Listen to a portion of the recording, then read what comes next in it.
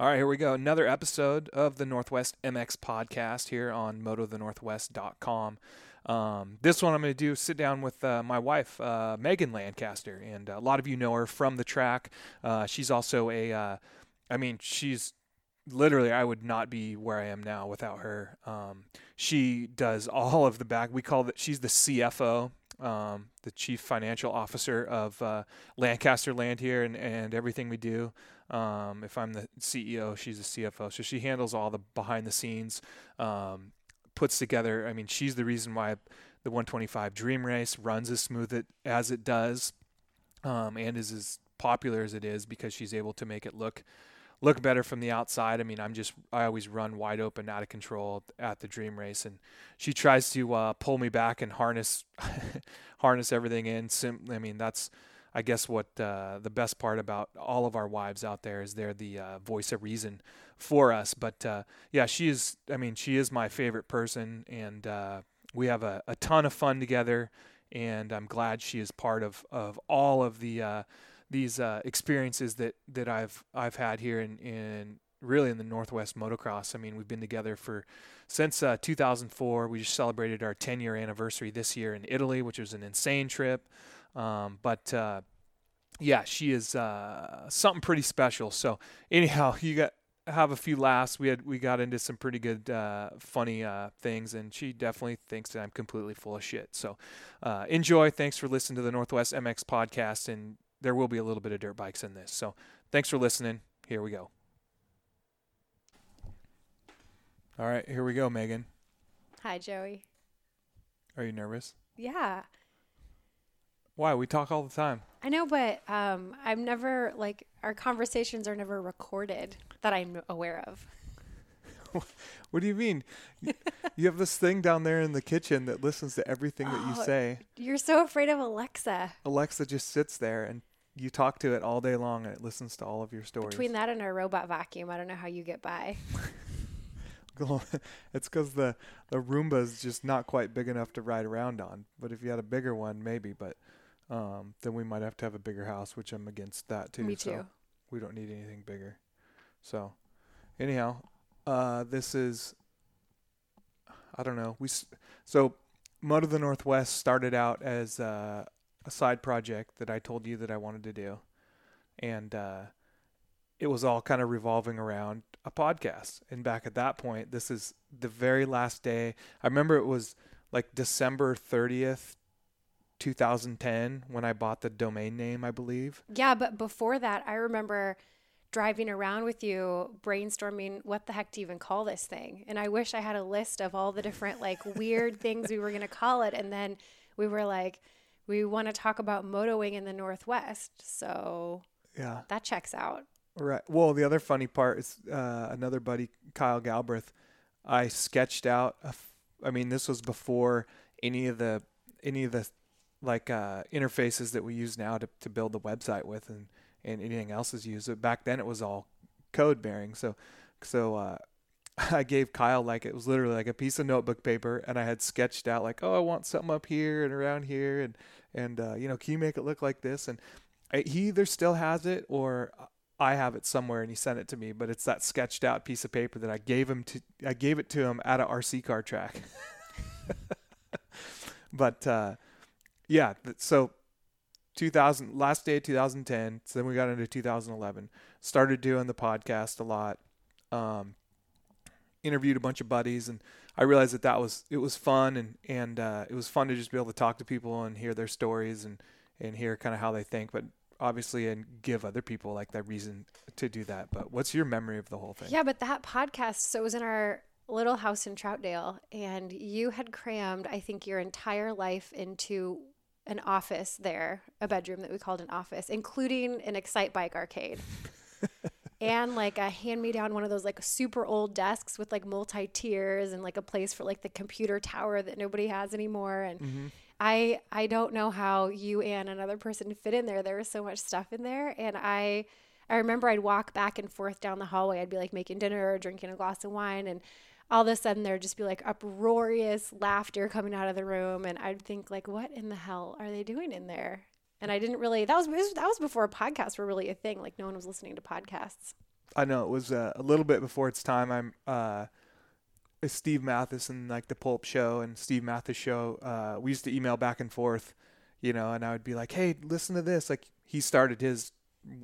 I think he probably was doing it another year or so before that, but I remember sharing some emails back and forth, and he was like, "Oh, what equipment are you using for this? And what are you doing for this?" And like now the setup that we're working off of now is like, I mean, we're still. I don't know how much do you think I spent on this, but we're still like $1,500 in on probably what we're using.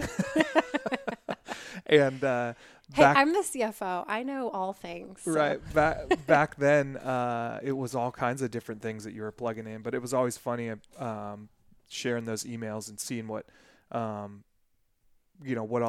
everybody else has been able to do. But the bottom line is basically just being able to share stories about this, obviously being a Northwest MX podcast, is share stories about riding dirt bikes, share stories about kind of like what's kind of going on. Like I don't really want it to be like, I hate like the news, because the news happens to it happens now in today's day and age. It needs to be told now, right?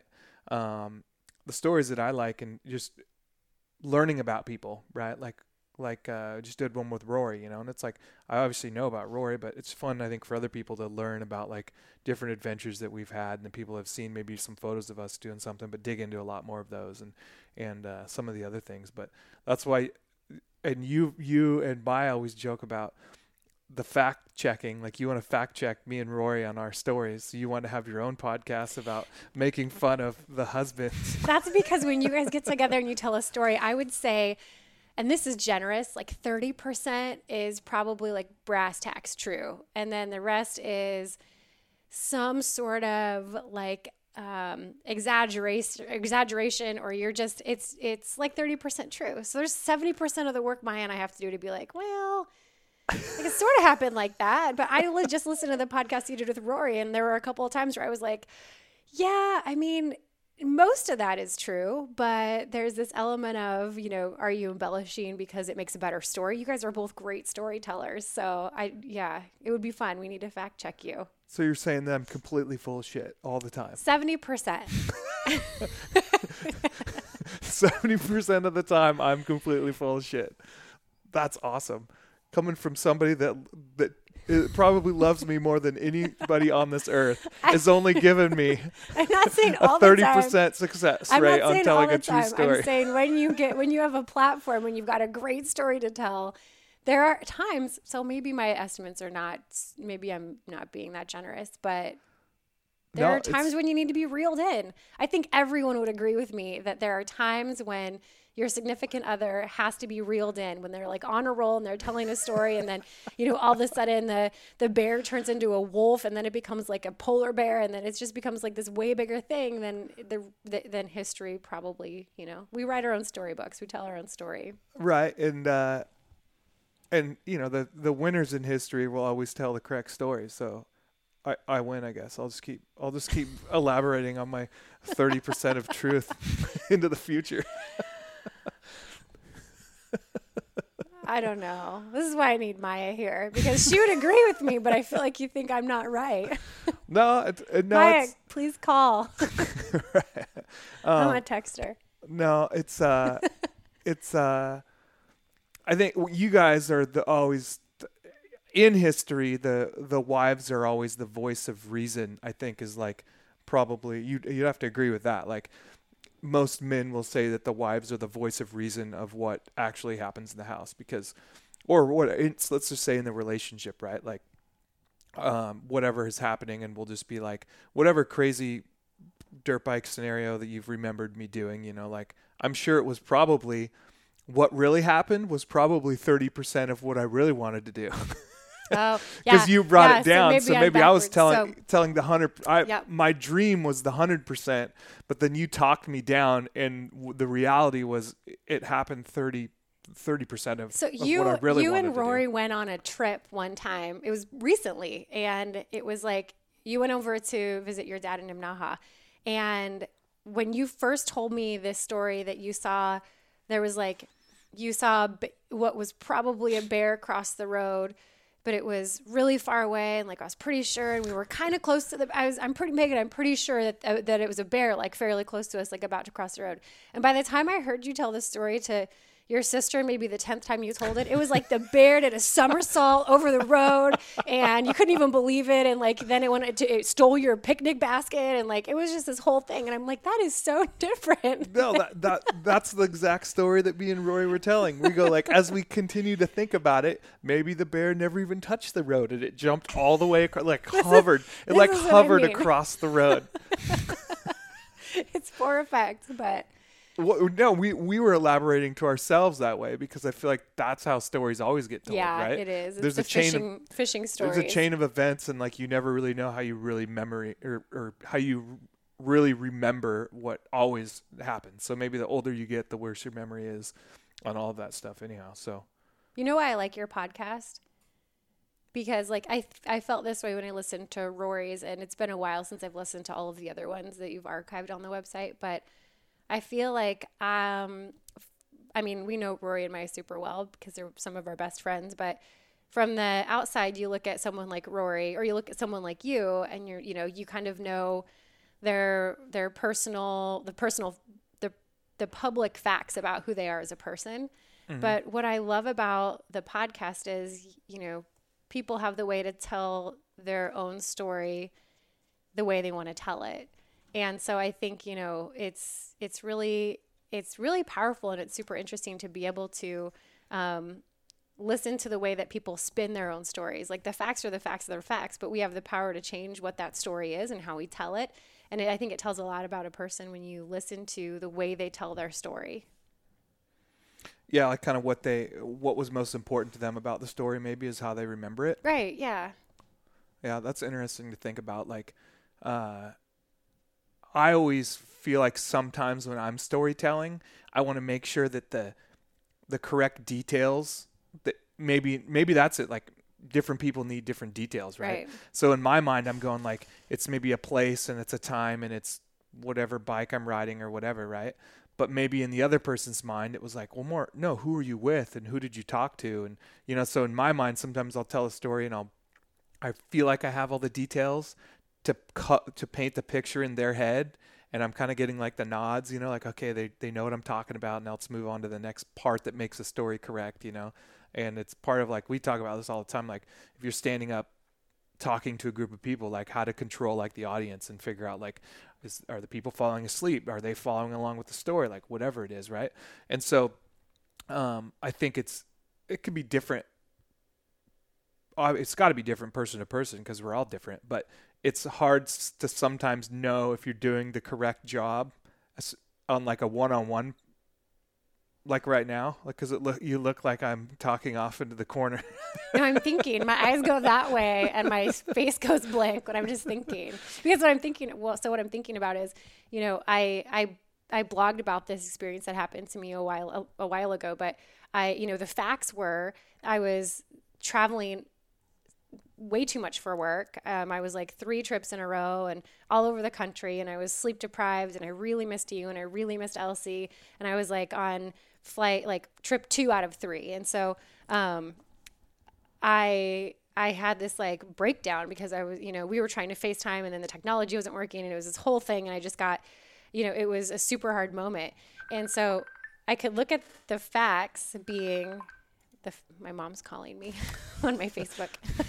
I could look at the facts being like, wow, this flight was delayed, and, this trip was super hard, and, all of the, like the nuts and bolts, like this is how you tell that story. But the story that I tell is that flight attendant saw that I was upset, and she gave me a free vodka. And then the gentleman next to me was like, "Are you okay? Is everything okay?" And it was just like this moment of, man, the facts were hard, but the story is so positive because of all of the different things because of just the human element of the things that happened to me that day. It was like, it wasn't, the story wasn't these elements sucked and the day sucked and the day was hard. I mean, I could have told it that way, but you have the choice to tell it the way that you want to believe it to be true. And I wanted to believe it, that the flight attendant was lovely and the gentleman next to me was concerned about me. And it to me, it's a positive story. That's what I think, it's a different vein because that's like not moto related to the guys that you talk to, but I think it's the same thing. Like you have the opportunity to hear the way that they tell their story. Right. So, but I'm still 70% full of shit.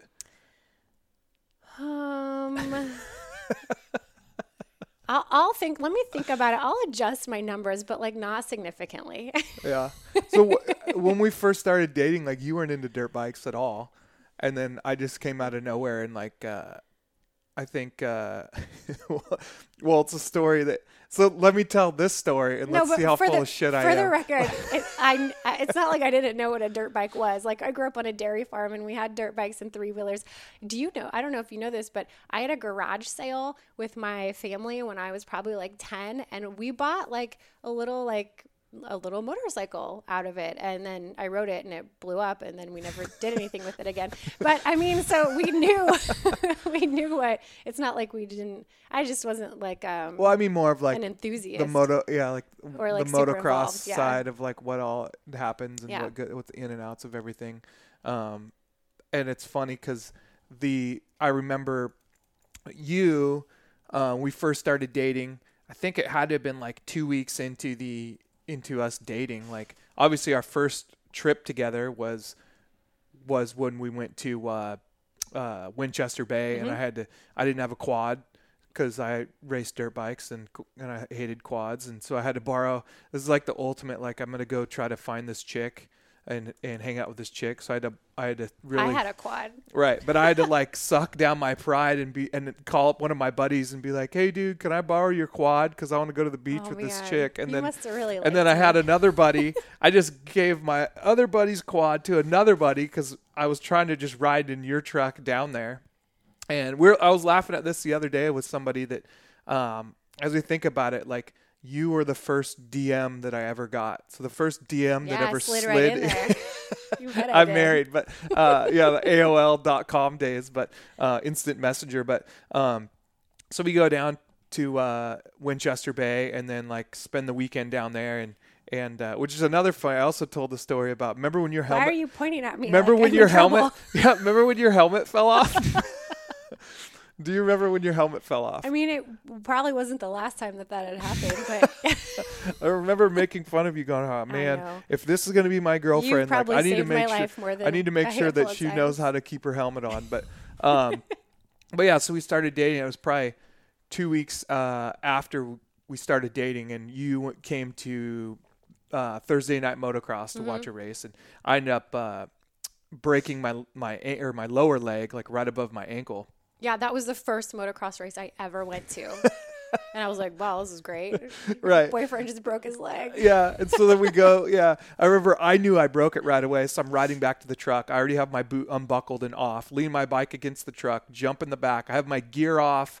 I'd already like took a bunch of Advil as you and my mom like walk up. Like you're just getting to know my mom. Mm-hmm. And then I know my mom walks up and she's like, "What happened?" And I go, "Oh, I broke my leg. We should go to the hospital." And you were just kind of standing there like you probably thought I was 70% full of shit at that time too. Yeah. And so I couldn't believe how you were like so nonchalant. Like I've never, knock on wood, like never broken a bone in my body. So I don't know what that feels like, but I also know that it probably shouldn't have felt like, "Hey, yeah, I think I broke my leg." Yeah. Well, and so my mom was just kind of like, "All right, I guess let's go to the hospital." So we go down to the hospital and then the nurse, they take an x-ray of my foot, and then they're like, "Oh, you must have just got off of crutches. Like, see this little break right here?" Was that time? Yeah. "See this little break here? Like this bone was broken and this one was broken." And I'm like, "No." I was like, "I remember limping like a few weeks back, but I was not any crutches." They're like, "Oh, you definitely broke some of this stuff a little while ago." But anyhow, so long story short, I have to have surgery on it. Mm-hmm. And so you take me to the hospital, and it's like into the day, and it's an in and out surgery because they put a bunch of screws in the bottom of my leg. But it was I remember waking up, and you're sitting next to me, and the nurse, I just kind of come in and out of it, and the nurse was kind of going, okay, yep, it's about time to get out of here. And come to find out, it's probably time for her to get out of there. You were like the only patient on the floor at that point. Like you Yeah. were by yourself, and yeah. Yeah, and she needed to get home and watch her soap opera or something like that she had on tape. But anyhow, On tape, because it was before Netflix. It was before. And so Be kind, rewind. I crazy because I barely remember like kind of coming to, and then I remember them because you had your old Toyota pickup truck. Mm-hmm. So I remember them putting me into your truck, and then you going home. And at this time, I lived out at Mountain View by myself, Mm-hmm.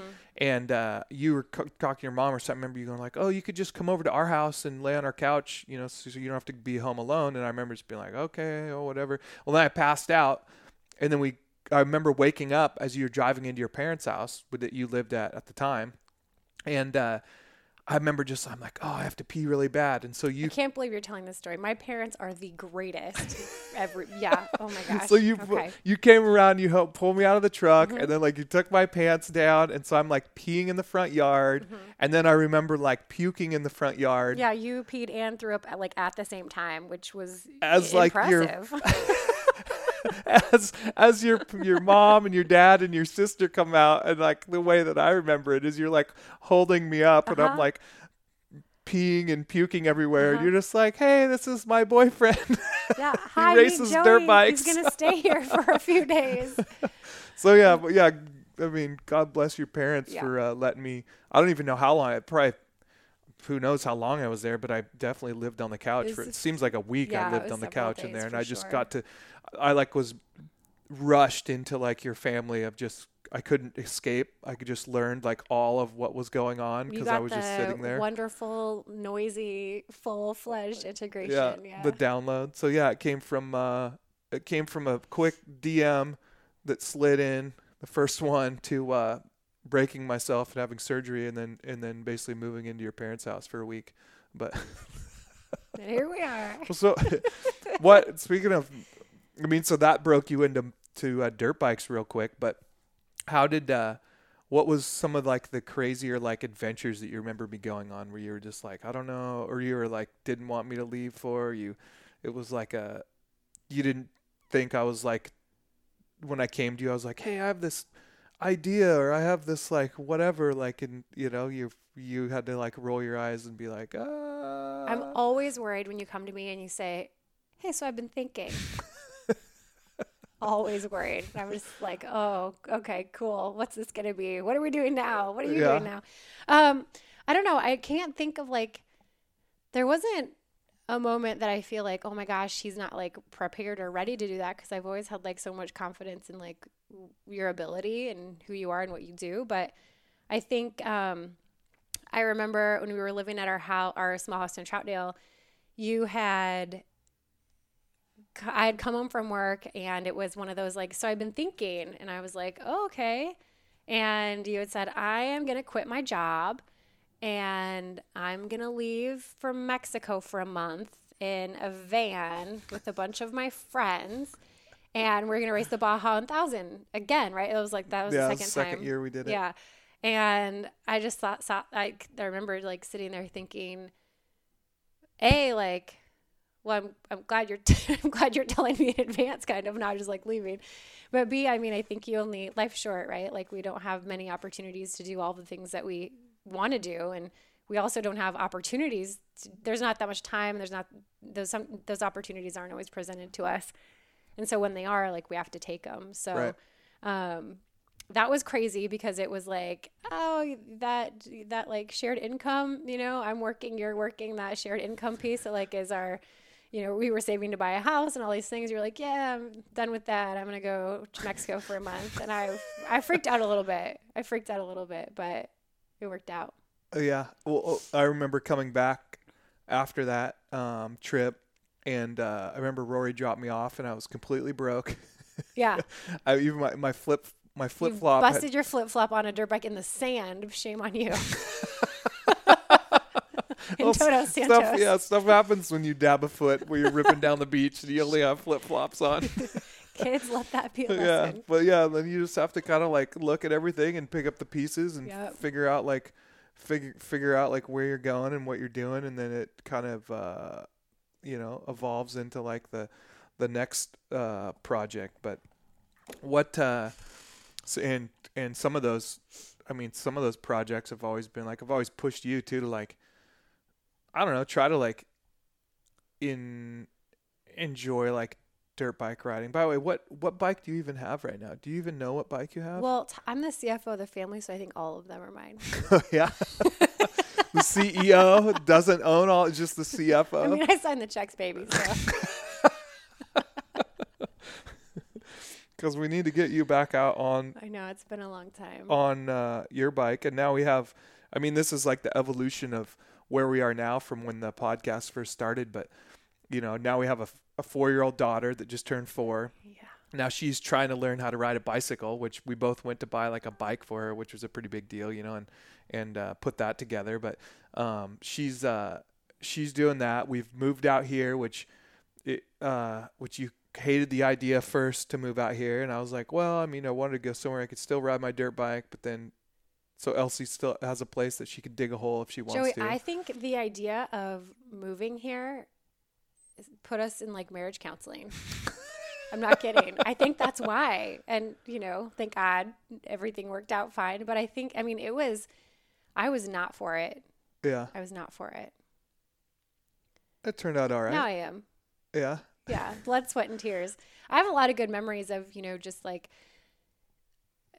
after work, it's midnight and we're like ripping out carpet and putting floors in and, you know, all that stuff. And it's part of the journey. And, you know, when we took the 2 bathrooms or the 1 bathroom and we took it into 2, we did, well, and our friend Andrew helped with the plumbing, but everything else we did by ourselves.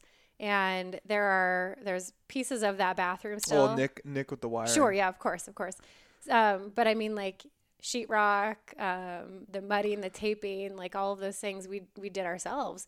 And there's parts of that bathroom I look at and I'm like, oh my gosh, that's terrible. And you've had to tell me a lot of times, like, you can either look at it and think, gosh, that's terrible. Or you can look at it and think, yeah heck yeah, I did that. Yeah. For that project, we had more cool. on like the addition side, help with like drywall and stuff with Jeremy. It's like the old, it's the story that we laugh about because my parents, house that friends built. Yeah. My parents and all their friends, they spent every dime they had to build the house over there. And then it's like the same thing, like 30 years later, it's all of our friends, and we spent every dime that we had to get to where we are now in this house. But it's kind of like one of those experience. Well, I remember because you're like, let's just get a loan and let's just have somebody do it. I just want it done right now. And then we slowly like chipped away at it, you know. And it took us... So I'm a fact check you, 30%er. So what happened? Wait, no. So I'm full of shit. Yeah. So your dad drew plans for a beautiful addition to this house, and it was, you know, much, much more than, you know, in hindsight we needed, but it was beautiful. So it's hard to look at something like that and say like, wow, this house, our forever home, could be that. And so I think we looked at that and we were all in, like we were talking to lenders and we were doing the whole thing, and then like ready to pull the trigger. And I think we both came to the conclusion of, I don't want a double mortgage payment just to have like a second story. Like, that's not worth it. I mean, I'm a do-it-yourselfer. I like doing house projects a lot. And I think I was pregnant at the time, so that was harder. Yeah. Because there was like a lot of life changes about to happen. But I think, you know, you have to sometimes make that choice in life. Is like the price tag worth the outcome? And it's usually, well, sometimes it's not. And I think in this case it wasn't. So we took years to make it what it is. I think I was just trying to, when I was thinking about how that was the basis of like, yeah, let's have a nice killer home, but then it's like, well, then the family's just going to be stretched out all the time. I did like that. So then it's kind of like, let's just do only what we need. So let's get an extra bathroom. We need an office, garage. You know, so we could do that in a garage and somewhere to put the washer and dryer and whatnot. But this is the first house I've ever lived in with you that I can park my car in a garage. Right. Yeah, because I have all the dirt bikes in the Johnny Cash shop. Yep. That's been pieced together one piece at a time. Yeah, but it's kind of like I don't know. The other side of it that I was getting to is like we were part of all of these little parts putting it together. So at the end of the day, just like what you're saying, right? Even I look at like the addition that we did and like, you know, I look at some of the trim that I put up and I'm like, it's not perfect, but I did it, you know? Yeah. Or it's like, you know, oh, that could have been better, but it's like, oh, me and my dad did that, you know, or maybe this could have been a little bit different. Well, we didn't have the right material, the right tools at the time or whatever it was, right? So it's like you kind of look at all those things, and I think that gets lost sometimes now because I feel like everything is so commercially done that everything that you see is just another product that is not personally there. Like you look at like a lot of older people's houses and they have these little like cabinets, they're like custom made and like, you know, all this other stuff. So I think it's a funner way to tell that story. But we'll see what Elsie thinks when she gets older and we start telling her some of those stories. Yeah, you know, I'll tell her 30% of the story and you can tell her. Thank you for that. Yeah. 70%. I might not want her to know the full story. Maybe you should stick with your 30. And what's interesting about our office setup now is we have like a long, skinny table that's usually cluttered with a lot of things, separating your workspace and mine. Mm-hmm. And that's interesting.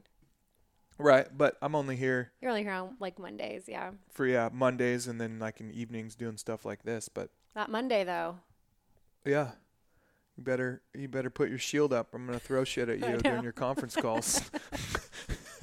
What do you think about Elsie racing a dirt bike when she gets older? I think I'm up for whatever she wants to do as long as she has fun while she does it. Like if she feels like stressed out, like stressed out to where it's like anxiety causing, you know, I think if she feels like there's too much pressure on her to be something or do well, I mean, a certain amount of pressure I think is good for you, but I think if it's to a point where it's not fun anymore, then I'm not for it. And that goes for anything. Like if she wants to do volleyball or soccer or, you know, dance or whatever it is, or dirt bikes. You're not going to be out there like yelling at her on the track? No. You're going to be like, go, or no more unicorns. Can you get graphics for her that are unicorns and rainbows? I'm sure can do anything. I'm sure Fusion will do graphics anything. Can dial them in with anything. But Scott, I'm sure Scotty's already working on them if he listens to this one. But yeah, I don't know.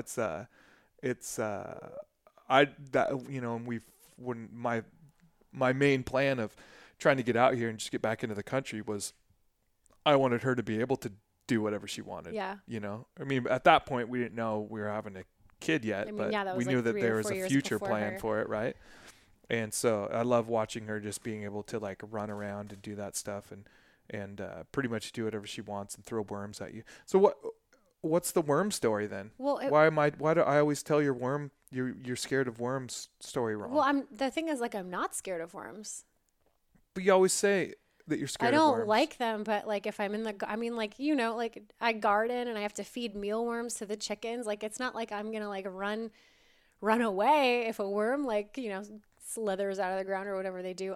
They make me feel uncomfortable. It is because of the story that a girl like threw a worm and it landed on my ear and like got stuck and it was super scary and gross when I was at an impressionable age. But I'm not how am I telling the story wrong? Because that's exactly how I told it. No, I think that like when I heard you tell the story, it conjured up this like image of like a worm comes out of the ground and Megan like throws her glass of wine in the air and runs away and locks herself in her bedroom and cries. That's how I'm not fearful. I'm not fearful of them. I just don't like them. You're just being too dramatic. I just gave away like the facts. Also, the incident happened at my elementary school, not the farm. Oh. And it wasn't like a bunch of worms. It was only like one earthworm. So it doesn't matter if I'm 33% full of shit, like it's not like this. It's not like the story is 100%. It's like if I only get like 33% of the facts right, but each fact I don't get right just goes against the original set of facts for the stories. Is that how the math ends up? That's yeah. Well, what do you think of this Moto the Northwest project that we've been working on forever because you've been there since the very beginning. You've been there. 125 Dream Race, you make all of the stuff happen on the back end of that. Like, obviously the website and putting up these podcasts and making all that stuff go together, and you're super savvy on all that stuff. But how do you, what do you think the future holds in like a lot of this stuff? Or like, what do you think about all of this? Do you want me to just pack it up and we can just go watch Netflix? I don't even know what's on Netflix right now. That's what America does. Stop trying to do anything cool and let's just sit on the couch. I watch one episode of The Office before I go to sleep, and then that's all that I know that's happening. And then you just circle through the menus. I don't even, we don't have time to do any of that. There's no time to watch Netflix. Like when we wrote that, we helped Motorsport and Bryson and Rory with the Thursday Night Motocross documentary. I mean, we wrote that when we do our nighttime everything. We, dinner, bath time with Elsie, read books, all of that, get her in bed, and then hop up here to the office and write the script and do the voiceovers and then criticize and analyze everything that we had just done and do it over again. And that project took a long time, but it was a really fun project. It was really fun. No, it was super. It was like one of my favorite things. I still like get teary eyed when I watch it on YouTube. Yeah. But I think, we have so many things like that are happening all the time. So it's hard to sit down, and I think we need to be better about it, but it's hard to sit down and be like, yeah, I'm just going to like zone out and like binge watch this show. Yeah. I don't remember the last time we've done that. But to your point, I love this project. I love seeing the evolution. I think it took a break physically for a while, but certainly like not a break in your mind. It's something you've always thought about. And it's always been something that you've wanted to grow and like encourage and bring more people into the mix and make it be something even bigger. I think, you just you've taught me the love of this community and the love of this sport. And so it's definitely like evolved, right? Because initially like I wanted it to be like, oh, I'm just going to do like Northwest like news, with the podcasts and all that and the stuff. race schedules and the results and all that stuff. And then you realize how impatient everybody is, and if you don't have the news up like the next day, or you don't have the photos up the next day, or you didn't talk about the right person that happened in that race that day, then you can never make everybody happy. But at the same time, and the way we consume news right now, like these, like anymore, is so immediate. Like it's instant gratification. Yeah, I mean, this was still yes. I mean, now is even more, right? But this is before Instagram. This is before this was back in 2011, I guess, is when we first started doing it. So, and then it was strictly like moto. Well, then it's like I continually started doing more and more off-road, and then I'm like, oh, there's all these off-road adventures that we could do, and let's talk to all these off-road guys, and then and old buddies I used to race with, and then as I started to really look at it, I realized like I've always been the type of person, like I love to just make people like smile and laugh and like people having fun. Like I'll like make fun of myself to make somebody else have a good time, just because I can have a good time. Like I'm fine. Like, but let's make these other people have a good time. I mean, that's a kind of the Dream Race is about. Like I want the stuff to happen. If I was there at the track, that's what I would want to come see, and that's what I would want to do, which is tiring to make. I mean, I'm destroyed each day at the Dream Race, right? But at the same time, like that's slowly what I think Moto the Northwest has turned into, is kind of like that stop with the bullshit, like this grab a dirt bike and smile and have fun. Like, and I think we put that on the website too, like it's celebrating the culture. Like it's not so, I mean, the racing world is so incredible and it's so powerful with the community that we have here in the Northwest, but there's also so much more that culture means. And that's why I love the Dream Race so much, is because it is that, but it's like, it's fun for everybody, Right. Yeah. And it's like an insane project too. I mean, still, I bump into people all over the place. Like when I was down at Anaheim 1, I'm just like walking around and everybody's like, hey, Dream Race this and Dream Race that. And I'm trying to like figure out like, what are we going to do this next year? Like what is going to happen? How do you one up yourself? Yeah. I know, that's the hardest part is and then that's my,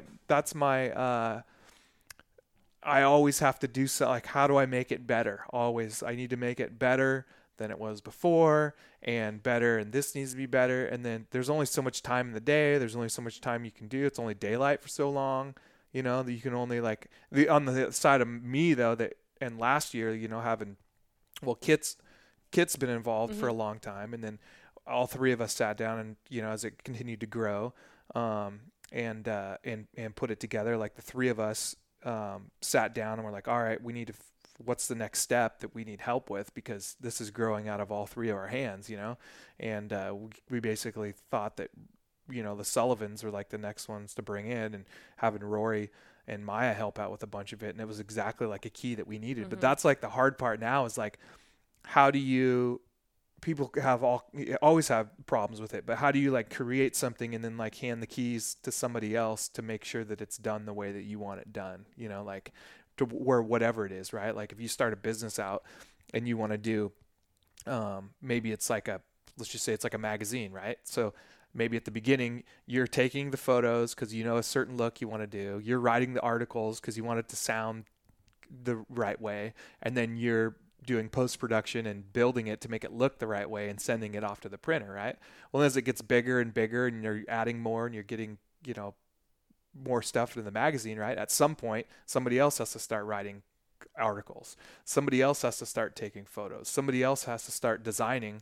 And so then your initial idea like starts to like get foggy kind of, but you got to just know that you have the right people in place, you know, that you've brought in because you know they're good at that, right? I think, yeah. And I think as long as you maintain a shared vision of the overall outcome, you're in a good place. And I think through, you know, just the constant communication that we have as we lead up to, like, it's essentially a campaign, you know, that leads up to like an event that's the culmination of that campaign. Right.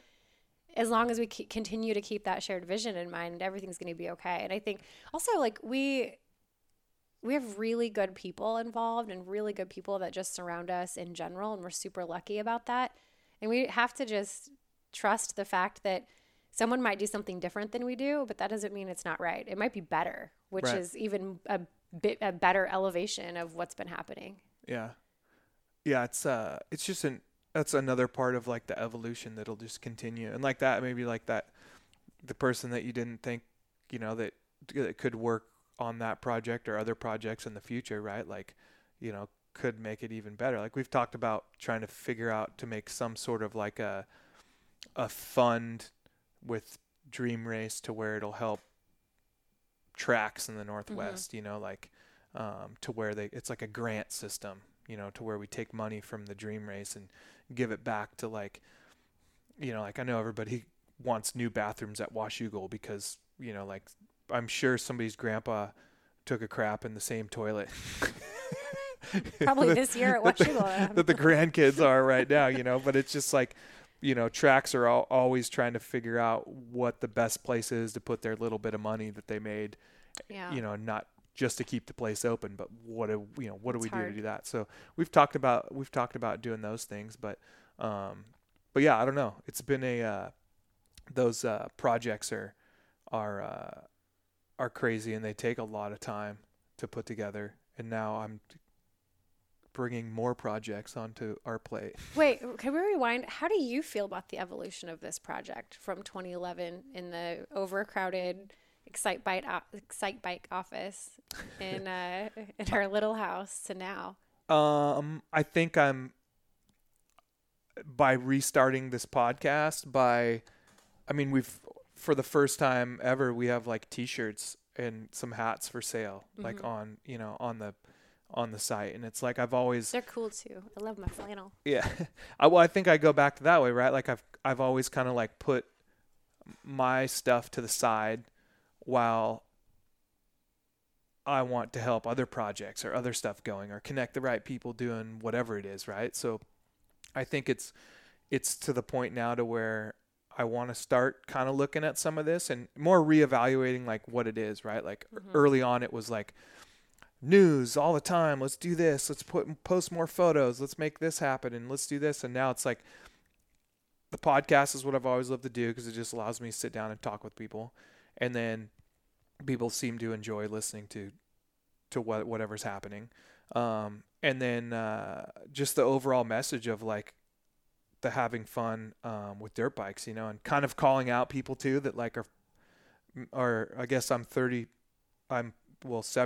full of shit, but maybe calling out people that are, 75 to 80% full of shit. I'll say like 60, 40, 60. I'm comfortable with adjusting to that.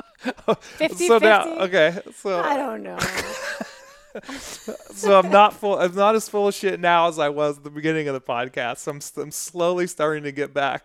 So I don't some know. of what I thought, but no, my point was like to call out people that are like, I just hate it when people complain and don't realize that like every single one of us is like living a dream of somebody's. Doesn't matter if like you have a shitty pickup truck and an old clapped out whatever dirt bike. Like there's some kid that wish he had a clapped out dirt bike, or a clapped out pickup truck to drive around in. Like he's just sitting at home. Maybe he has a dirt bike, doesn't have a truck to even get it somewhere, or whatever. Maybe you could go on, right? Like somebody's not even lucky enough to ever learn how to ride a dirt bike or can't, like to your point, like I learned a lot when you worked for JDRF, when you would come home. You mean ALS, yeah. Or ALS Association. You work for JDRF now, but you would come home and we'd be eating dinner. You'd be like, oh, hey, I'd be like, hey, what happened today? And, ALS is such a terrible disease. Yeah. You'd be like, oh, do you remember meeting that family? Like they, he passed away, and this, this family, like they passed away, and I met this new person today. It was diagnosed, and they have, less than 2 years left, and then you would look at me and be like, how was your day? And I'd be like, oh, traffic was bad. or I got a flat tire on my dirt bike, or, Yeah. like whatever stupid thing that I had, and I had to like set myself into like any problem that I had was not even close to like the problems that like other families and like other people deal with like in the world. And so like I always like to call people out on their bullshit when they're complaining about stupid dirt bike shit, and complaining about like, I hate that this family puts their entire livelihood on the line to keep their property open so we can go race on it, but yet they won't, I don't know, build a new bathroom or something. It's like, right, whatever. Well, shit, you probably have a hammer in your garage. Are you going to show up when we put together like a work party? Or are you just going to still sit there? Oh, well, I have other things to do, like clean my barbecue or something like that. Like, yeah. I just love trying to call people out like that, like going like, hey, like as a community, Northwest motocross in general, like we need to stick together. There's way too many people out there that are trying to tell us that we can't ride on our own tracks, that we can't ride in the woods, and we can't do all that. And that's like where the Moto the Northwest challenge came to, because it was literally like Oregon set aside all of this land for us to ride, and it's free to go ride. And you're sitting there complaining that there's nowhere to. Some people on the East Coast, there's 0 places to go. Yeah, we're so It's lucky It's here. only public land over there. Like I posted some of that, and some friends and some people on the East Coast were like, "There, 52. no places. way you guys have that many places to go ride."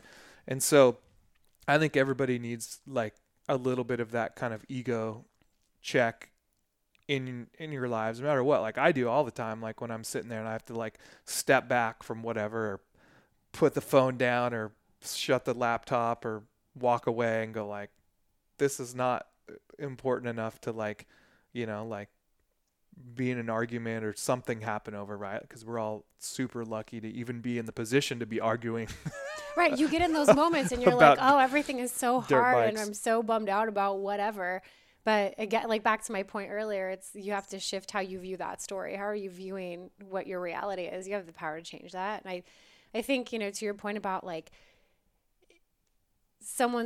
for those people like the track owners and people who are, they're making sacrifices or, the private track owners who are like, yeah, I've made this place for my friends to come ride, and people complain about it or whatever.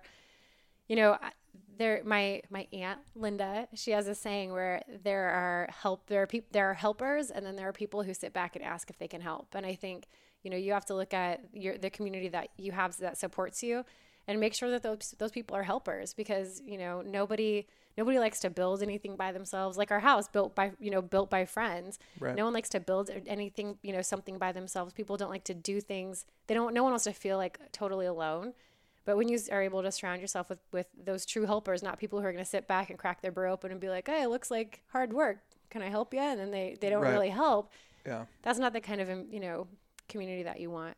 Yeah, I think it's all important. I mean, I think in general, everybody in that rides a dirt bike in the Northwest is pretty. I mean, I get it all the time when I'm down in California for work, right? Yeah. It's like they call it, it's like, that must be like a Pac Northwest thing, I you know, know, we're because so he's like, lucky. you guys are so nice. I remember when I brought you down there and you had like, you could go through the Fox store and just get anything that you wanted. Yeah. And I was in a meeting. I was like, hey, just go shopping, get anything you want. And then Dave goes up there and you have like 3 things. Yeah. And Dave comes back super laughing. And he's excited. like, you guys, you're just Northwest people, man. Like you had rain of everything in there that you could have got. And it's like, if it would have been somewhere from somebody from down in California or something, they would have backed a van up. They've been like, I need shit for like my cousin's brother. gross. And do you have any That's dog not true. stuff? And yeah, that's what they said. I don't believe it. Anyhow, you're just like, yeah, I found like after like an hour of shopping, yeah, I've got like 2 t-shirts if that's all right. They're cute shirts. I really like them. But I think that in general, I think that's a Pac Northwest thing. And too. that's why it's always fun. Like you go to the track and people are always like generally like excited to be there riding, or you go like drive out in the middle of the woods or go wherever. And like people are just excited to go ride and have an adventure, you know, like like there's so many good places to ride on that side of things, along with all the tracks, and it's a fun atmosphere. You know what? To be You know in. what else is fun? I think because I don't race, I ride a little bit with you, although it's been a while. I think what else is really cool about this culture that we celebrate with Moto the Northwest is how inclusive and positive, like, you know, wives, girlfriends, boyfriends, husbands, the people who are, you know, cheering their people on, you know, on the sidelines, how inclusive they are to other people who are there supporting. I mean, when I started following you in your journey and, you know, watching you at PIR, at Washougal, at Albany, you know, and then do the PRO series, like all of that. I didn't know anybody in this like network of people. I didn't know anybody. And so really quickly, like a lot of girlfriends and wives and just people at the track reached out and were like, hey, you know, come barbecue at our place, or Right. hey, you want to drink a glass of wine and, you know, tonight over here. And it really quickly helped me feel like I was part of this super special club, and I'm forever grateful for that. I mean, there's still some of my really good friends now. Right. And I'm forever grateful. I don't think you have that even in the Northwest in every sport. Yeah, the Moto family, and It's huge. if you're involved in it, like everybody knows that. Like Yeah. it's is a family. It doesn't matter like what goes on. So you just take Elsie there and like just dump her off at the track, and like people will be like, just see this blob of hair running around, be like, oh look, that's Must be Elsie. that's Elsie. We can we know what camp she's from, you Yeah. know, and it's like all those little kids Yeah. you see running around, and now it's like you see them, you growing older, and you know, I mean, a lot of those older podcasts, like I think there's one I need to find. The bummer part is like the original website, Moto the Northwest, had all of the podcasts on it, and the only ones that I was able to get on there that will put in like an archives is the only ones I could find, because the computer that I had that had them all on there, the hard drive failed. And then it was in between changing from the old website to now the new website. I thought that they were all on the old computer. Or I think it was the wrong computer maybe that I thought that they were all on hard drive. And so when I got rid of the old website and we started with the new website, I thought that they were all on the other one. I could just pull them over. Well, instead of saving them all off the original website, before I switched it over, I ended up losing like a ton of That's such a bummer. good podcasts. And I feel like one of them, I can't remember which one I was just thinking of that would have been on there. I think, that's what it was. It was a Top Gun one. And I remember like Justin Hill, I believe, was on it, and he was just a kid at that time, yeah. right? And then I think it was maybe like Darian Sinai, like also, and he's, you know, traveling the world racing GPs now, and it's like, it's funny, like I remember just listening to that even back then, going like, this, you know, these kids they're gonna do something, right? And so this is this is pretty funny, but yeah, I don't know. We'll see where it goes. We'll see what's happening. I mean, you have your own blog going too, and everybody that follows you on that loves to hear you write. Maybe I can get you to write a story on Moto the Northwest. I think you probably could. All right. Well, we should probably go pick up Elsie. Yeah. This was easier than I thought. Do you want to go have sex real quick, though? Maybe. All right. Well, there we go.